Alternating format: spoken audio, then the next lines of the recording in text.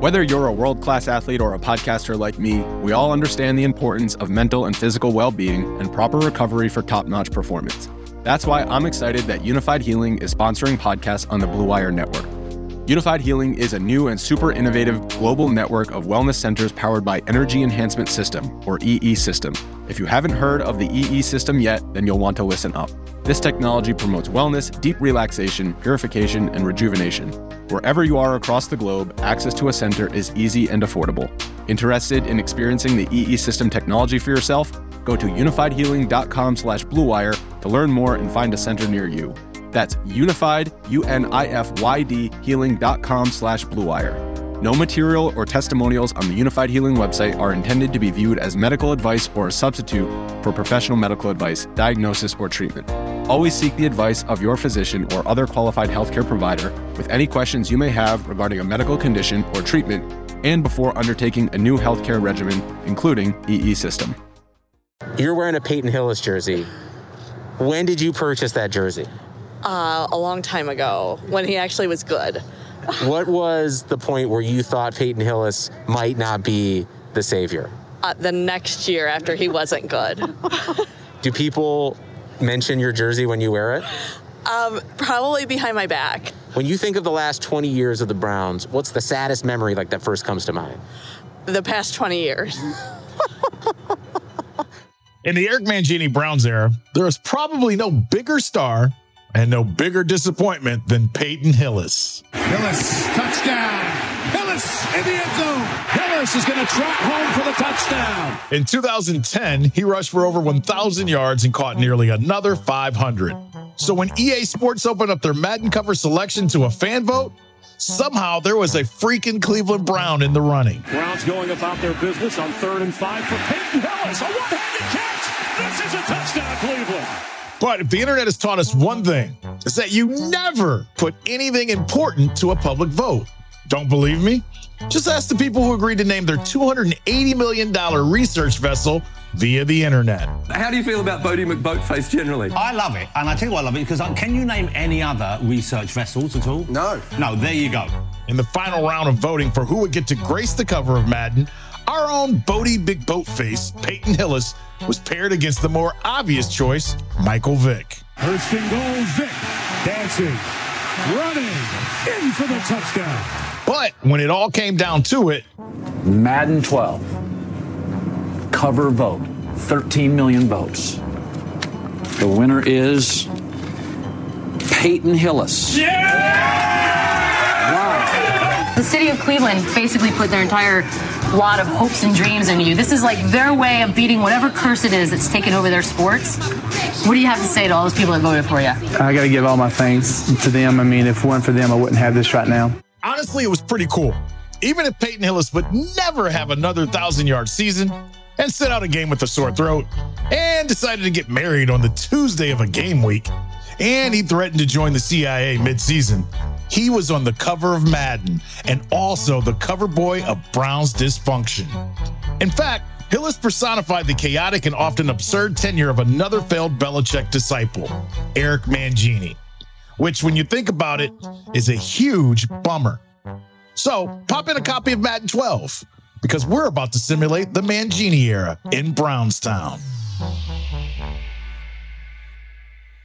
Another day is here, and you're ready for it. What to wear? Check. Breakfast, lunch, and dinner? Check. Planning for what's next and how to save for it? That's where Bank of America can help. For your financial to-dos, Bank of America has experts ready to help get you closer to your goals. Get started at one of our local financial centers or 24/7 in our mobile banking app. Find a location near you at bankofamerica.com/talktous. What would you like the power to do? Mobile banking requires downloading the app and is only available for select devices. Message and data rates may apply. Bank of America N.A., member FDIC. When you need mealtime inspiration, it's worth shopping Kroger, where you'll find over 30,000 mouth-watering choices that excite your inner foodie. And no matter what tasty choice you make, you'll enjoy our everyday low prices, plus extra ways to save, like digital coupons worth over $600 each week. You can also save up to $1 off per gallon at the pump with fuel points. More savings and more inspiring flavors make shopping Kroger worth it every time. Kroger, fresh for everyone. Fuel restrictions apply. After the 2008 season came to a close, Romeo Crennel had been fired on December 29th, 2008. The exact same day, Eric Mangini was fired by the 9-7 Jets. Browns owner Randy Lerner then hired Mangini on January 7th, 2009. That's barely a week later. Why are those dates so important? Let's let Jim Donovan explain it all. Randy was so reactionary. It was so easy to get into his ear and change his mind on things. When he fired Romeo Crennel, he has this meeting with the media the next morning. It was a Monday morning. He started the meeting by saying, I have to thank Romeo Crennel for all the great work he did. He's a wonderful man. We'd like to keep him on in some way in the organization. And then someone said, did you hear that Eric Mangini just got fired by the Jets? And he went, what? Eric Mangini just got fired by the Jets? Excuse me. And he left the room and he went out and he got in contact with Eric Mangini's representatives. And about 6 days later, Eric Mangini was the head coach of the Browns. That's what a reactionary guy he was. He turned on a dime all the time. Randy picked his new head coach in the meeting after firing his old one. After 4 years of a player-friendly head coach in Crennel, Randy went full 180 and decided to hire a head coach known for being a taskmaster, which is a nice way to put it. Mangini was known for being a bit of a dick. When I taught in the inner city to get certified, Lincoln West, my first class room was just a mess. This is Browns beat writer Terry Pluto. This older teacher pulls me over. He goes, either they're going to run this room or you're going to run this room. You're new. I suggest that you, or you're not going to last. You can go harder. It's always easier to go softer after you've gone harder. So I started giving quizzes, tossed a couple kids out. It works. Now, Eric was obsessive about it. What Terry means by obsessive is, well, Mangini liked to take his former team, the Jets, up to his hometown of Hartford, Connecticut for a kids camp. It was just 2 hours from the Meadowlands. But when he became the Browns head coach, even though it was now almost 9 hours away from Cleveland, he still shipped the rookies over there. Browns beat reporter Zach Jackson was on one of those long bus rides with the rookies. We load the bus at the facility on Friday morning. As we're driving, things are popping up like on Pro Football Talk, like he's making the rookies do this. It's 10 hours on a bus. This shouldn't be going. The event is all day Saturday, but this pall is cast over it because of the negative feedback. So we go to leave and Mangini's on the bus. He's basically been shamed into riding the bus home. So everybody's packing their stuff on the bus. We're getting ready to go. There's this undrafted rookie named Brian Williams out of Akron. And he stands up and he kind of acts like he's a stewardess on a flight taking off. He's like, yeah, we'd like to welcome our new passenger, Eric Mangini. And like 3 guys laugh and clap. And Mangini didn't find it funny. Another person Mangini took on a ride was George Kokinis, the new GM that replaced Phil Savage after his firing in 2008. And Kokinis and Mangini, surprise, surprise, did not get along. More on that later. For now, Mangini would carry this obsessive, strict, detail-oriented approach through his first season to a 5-11 record. And it wasn't even as good as that sounds. It was some of the worst fucking football I'd seen in my entire life, going 1-11 before the Browns won the last 4 games of the season. To this day, Mangini and the 2009 season stand out in the mind of former Browns safety TJ Ward. He was like a coach I've never had ever before in my life. He was demanding of things that, I didn't really think that was even correlated to football. He might have the whole defense stand up. And I get it's important to know my teammates, who they are, what their names are, but we could be using this time to do something a lot more important. I'll get to know these guys as I get around them. Don't get me wrong, Coach Mangini was a good coach. He knew his football, he knew his X's and O's. It was just like, let's just spend more time on that. To be babysat like that was kind of wild to me. Like, we had more freedom in college. Now at quarterback, after sitting his rookie season and starting just 3 games last season in 2008, Brady Quinn got his first real chance under Mangini in 2009. He won a quarterback competition with Derek Anderson and started 3 games before being benched. He won back the starter role after the bye and had some of his best games as a Brown. He tossed for 304 yards and 4 touchdowns against the Lions in Week 11. Here is Brady Quinn lofting a long ball, an open receiver again, another touchdown for the Browns. Then the injury bug bit Quinn again as he suffered a Liz Frank foot injury that would land him on the IR to end his 2nd straight season injured. They're like, yeah, you're done. So then at that point, the rest of my career kind of it became just trying to hang on. I didn't have anyone really at that point in time, really huge advocates to be able to like hold on to it. Brady didn't get a lot of chances, just 12 starts in 3 seasons, so he could never really get into a rhythm. He started playing well, then an injury or a benching would put him right back to square one. Quinn was completing 52% of his passes with 10 touchdowns, 9 interceptions, and under 2,000 yards throwing. For Mangini, that wasn't enough. So before the 2010 season kicked off, Mangini traded Quinn to the Broncos for a couple late-round picks and Mr. Madden himself, Peyton Hillis. I think the hardest thing about looking back on my time with the Browns is I wish I could say I had regrets. Like, I wish I could say that I didn't work hard or I didn't, focus on the right things and all this stuff. But like, that just wasn't the case. I think anyone who knew me knew how much it mattered to me, knew how much I cared and wanted to be the savior, wanted to be the guy that not only like Browns fans or my family or everyone else wanted me to be, but just what I hoped I was destined to be. That's my biggest regret, I guess, is just not being what I think I had hoped I'd be or fans hoped I could have been for Cleveland. Quinn had surgery and rehabbed his foot, but was once again slotted as backup in Denver. In 2 seasons with the Broncos, Quinn did not play in a single game. He did get one final shot in 2012 when he started 8 games for the Chiefs, before bouncing around practice squads and eventually leaving the league. It is a pretty sad story for a quarterback who was a hometown hero destined to save the Browns. The NFL is finally back, and there's also finally no need to exhaust yourself searching all over the internet to find tickets. TickPick is your best choice to buy football tickets because they save you money by never charging any service fees. I mean, ever. Because TickPick, that's TickPick, got rid of all those awful service fees that the other ticket sites charge, which let them guarantee the best prices on all of their NFL tickets. Don't believe it? If you can find better prices for the same seats on another ticket site, TickPick will give you 110% of the difference in the purchase price. That's right, 110% difference. TickPick is the exclusive ticketing partner for Brownstown and Blue Wire Network. I gotta go find some Browns tickets against the Steelers on Monday night to watch the Browns kick their tail. Visit tickpick.com/Brownstown today and use the promo code Brownstown to save $10 on your first order of NFL tickets. Trading Quinn for stuff other than a quarterback also left the Browns in typical Browns fashion, trying to fill the gap with the bargain bin. So they brought in a very washed-up Jake Delhomme, signed captivating backup Seneca Wallace, and drafted Colt McCoy out of Texas in the 3rd round of the 2010 draft. This is McCoy doing it himself. Touchdown, Texas! Like Butch Davis before him, Mangini had total power over personnel. He pulled the strings on all the quarterback moves. Mangini, I would argue, by the way, was probably a better coach in Cleveland than he was with the Jets because he did learn some things. The problem was he was the worst general manager he could have had. And maybe Mangini thought George Koukounis was going to do that, but Koukounis got here and was immediately realized he was just going to be a kind of an office guy. He was just there. And they weren't real interested in anything George had to say. Mangini didn't let Koukounis do anything. Like when he traded Braylon Edwards to the Jets, he didn't even tell Koukounis.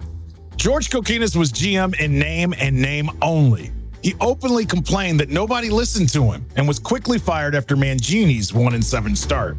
Koukounis was so distraught that he had to be escorted from the Browns facility. But as bizarre as Koukounis' story was, nobody got screwed more by Mangini, the GM, than Josh Cribbs. We made up songs about special teams players. Special teams players get no respect. We run down the field, we break our neck. Special teams players get no respect. We do everything, get little check.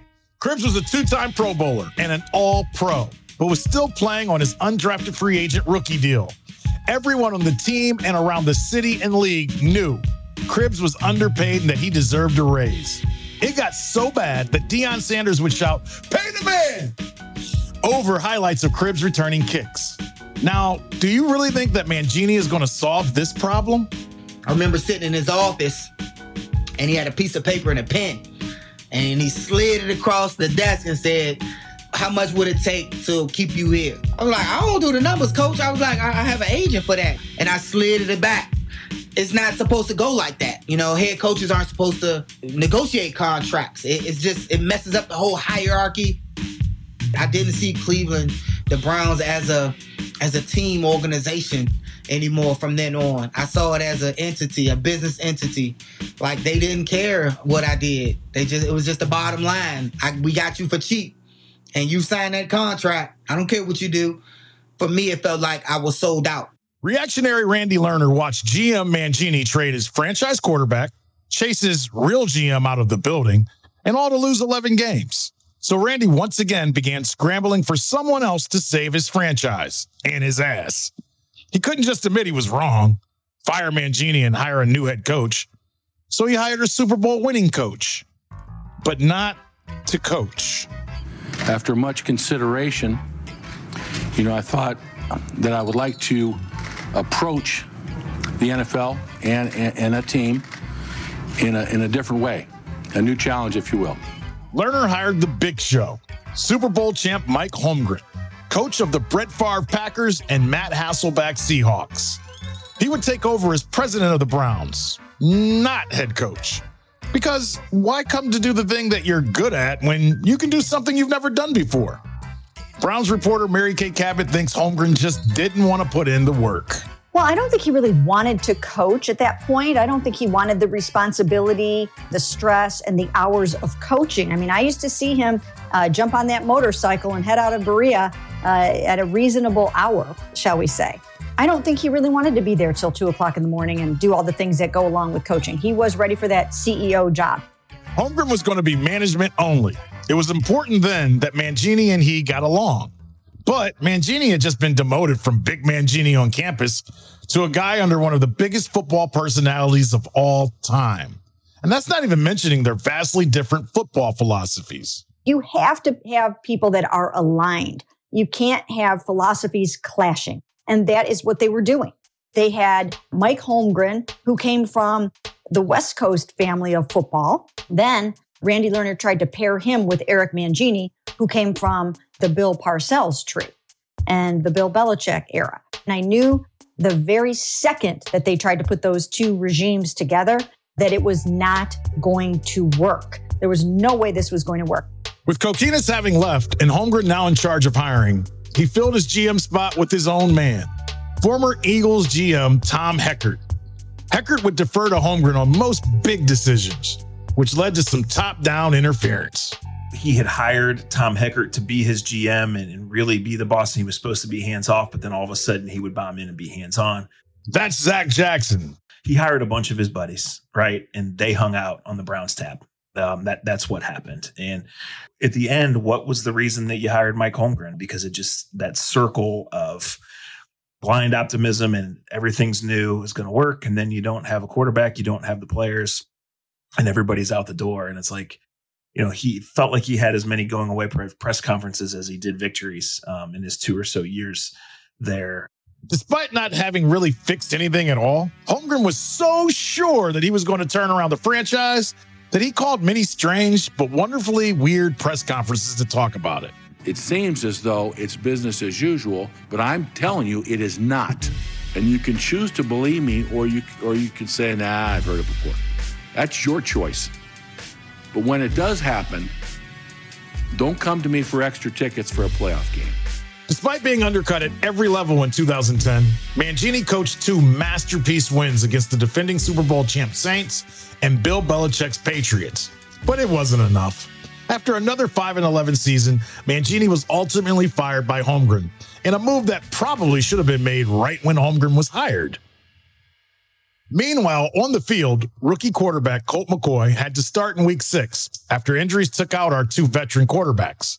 He threw 6 touchdowns and 9 interceptions, and Cleveland once again didn't have a clear-cut starter at quarterback. Then the least funny thing of all happened. Holmgren, the coach, hired not to coach, hired a coach who had never head coached before to head coach. Got it? Well, you know what?